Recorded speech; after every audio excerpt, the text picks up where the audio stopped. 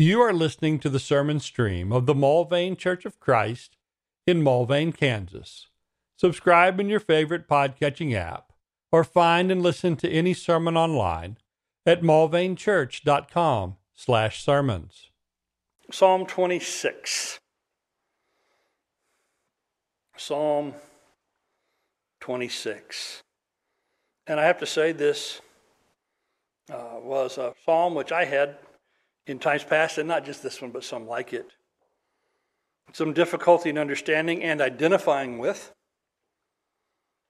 As David makes a plea to God for God to vindicate him, for God to come to his aid, as he is one of righteousness and one who is seeking to and walking in the right path. And you think, well, I haven't always walked in the right path.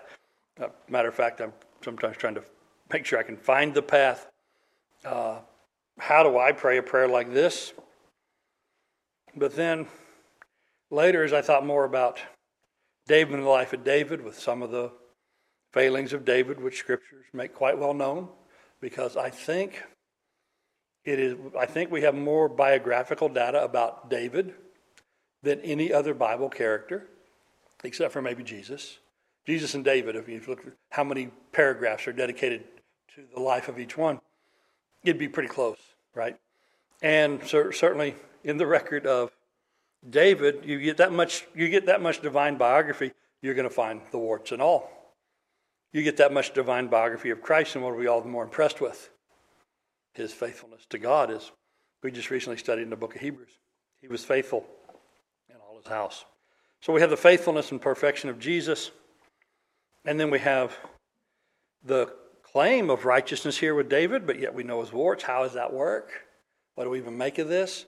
Am I good enough to say a prayer like David says here, knowing myself? And of course we know we're all, at least we all should be, if we're not, well, either psychopathic or just completely unaware or in rebellion, we would all be more conscious of our own sins, would we not, than the sins of others? And so very often I think we find ourselves able to view ourselves as more disqualified than others would view us. But in any case, with all that, notice verse 1, Psalm 26. Vindicate me, O Lord, for I have walked in my integrity, and I have trusted in the Lord without wavering. Well, again, I can tell you a couple of waivers that David had, but this was the general rule. He did walk with the Lord, and he did walk in integrity.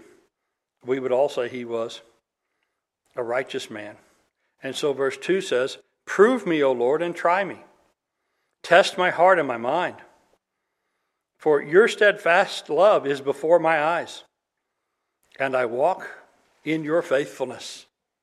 And I say, well, Lord, if the Lord would prove and try and test me in heart and mind, I think I'd be like John and go, man, I'm a man undone.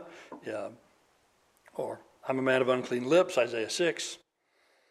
How is it that David can actually say this, knowing what we know about the human heart and the way David lived? But notice what it says. And notice how it says it. We have a bunch of parallels here, because this is how Hebrew poetry works, right? In English, we rhyme the end of lines. In Hebrew, in their poetry, they rhymed thoughts. And so we think about a different kind of poetry here. And what is integrity paired up with? Integrity is paired up in verse 1 with trust. Trust. What is our best synonym for faith?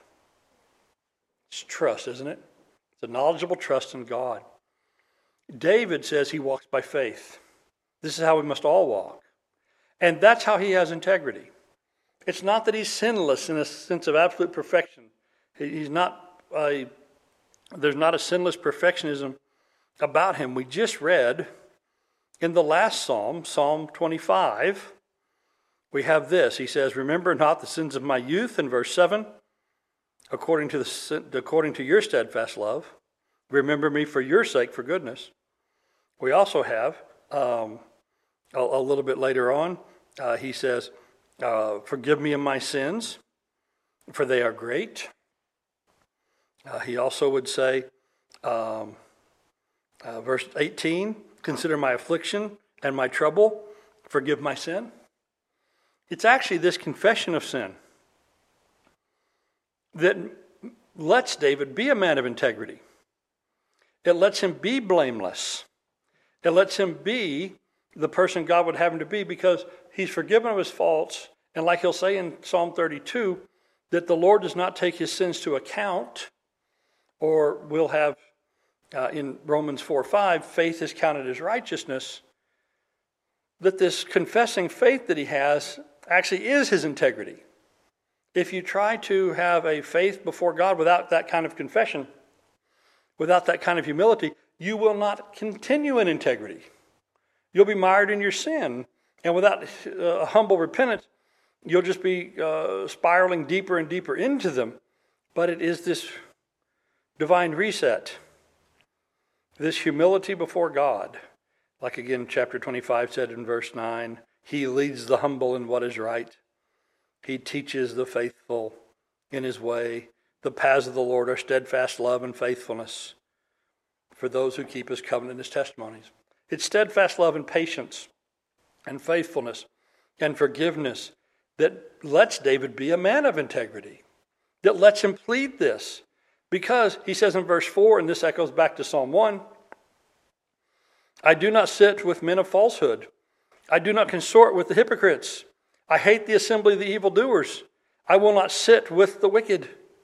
Right? What's Psalm 1? I don't walk in the way of the ungodly. I don't stand in the way of scoffers. Here he says, I don't do that. I go with the people of God. I wash my hands in innocence. And I go around your altar, O Lord, proclaiming thanksgiving aloud and telling of your wondrous deeds. And so the humble man who repents, the man who walks in faith and worships God, that is the definition of integrity, not sinlessness, right? Because if it was sinlessness of itself, well, that ship sailed long ago for all of us. But instead, it's this humble walk with confession before God. So, O Lord, how I love the habitation of your house, the place where your glory dwells. So this is how a person can go and approach God. There's some people feel bad about even coming to church because they know how bad it makes them feel. David can go to the presence of God, to the glory of God, and it doesn't bother his conscience because his conscience has been cleaned. His conscience has been washed. So I love this habitation of yours. Do not sweep my soul away with sinners, nor my life with bloodthirsty men, in whose hands are evil devices, and for those and whose right hands are full of bribes. So Lord, don't count me with these continual evildoers, but instead count me, verse 11, with those of integrity. For as for me, verse 11, I shall walk in my integrity. Redeem me and be gracious. So again, what does redeem imply? A redemption is buying someone out of slavery, paying the price to get them out of slavery, to get them out of a debtor's prison, to get them out of a bad situation they're in. The Lord pays the price. He redeems us out of his grace. And therefore we can walk in integrity because he's paid the price for us. My foot stands on level ground. In the great assembly, I'll bless the Lord. The Lord has lifted him to be a blameless and righteous man by his forgiveness, so that he can be then on the level ground again. He can be on sure footing. He can stand in the assembly, and he can bless the Lord. And that's what we all hope, that by faith we're forgiven, that we've been united with Christ, we've been clothed with him, that he who is our righteousness forgives us, and that we can then be elevated to firm ground, to the great assembly of God's people, and with them we can bless the Lord. And if you ever think, well, I don't deserve to be here, I've sinned too much. You didn't sin more than David. Everybody in there is a redeemed sinner. Everybody in there, except for Christ the great head, is a product of redemption. And he is the Redeemer. And so we can confess our sins completely like in the 25th Psalm, and at the same time plead to God for his blessings on the basis of our integrity in the 26th Psalm, because he has given it back to us. So there's the 26th Psalm and how that applies to us. And we can bless the Lord no matter what the past was, if we have been redeemed in him and received his grace. Verse 11. Thank you for listening to this sermon from the Mulvane Church of Christ.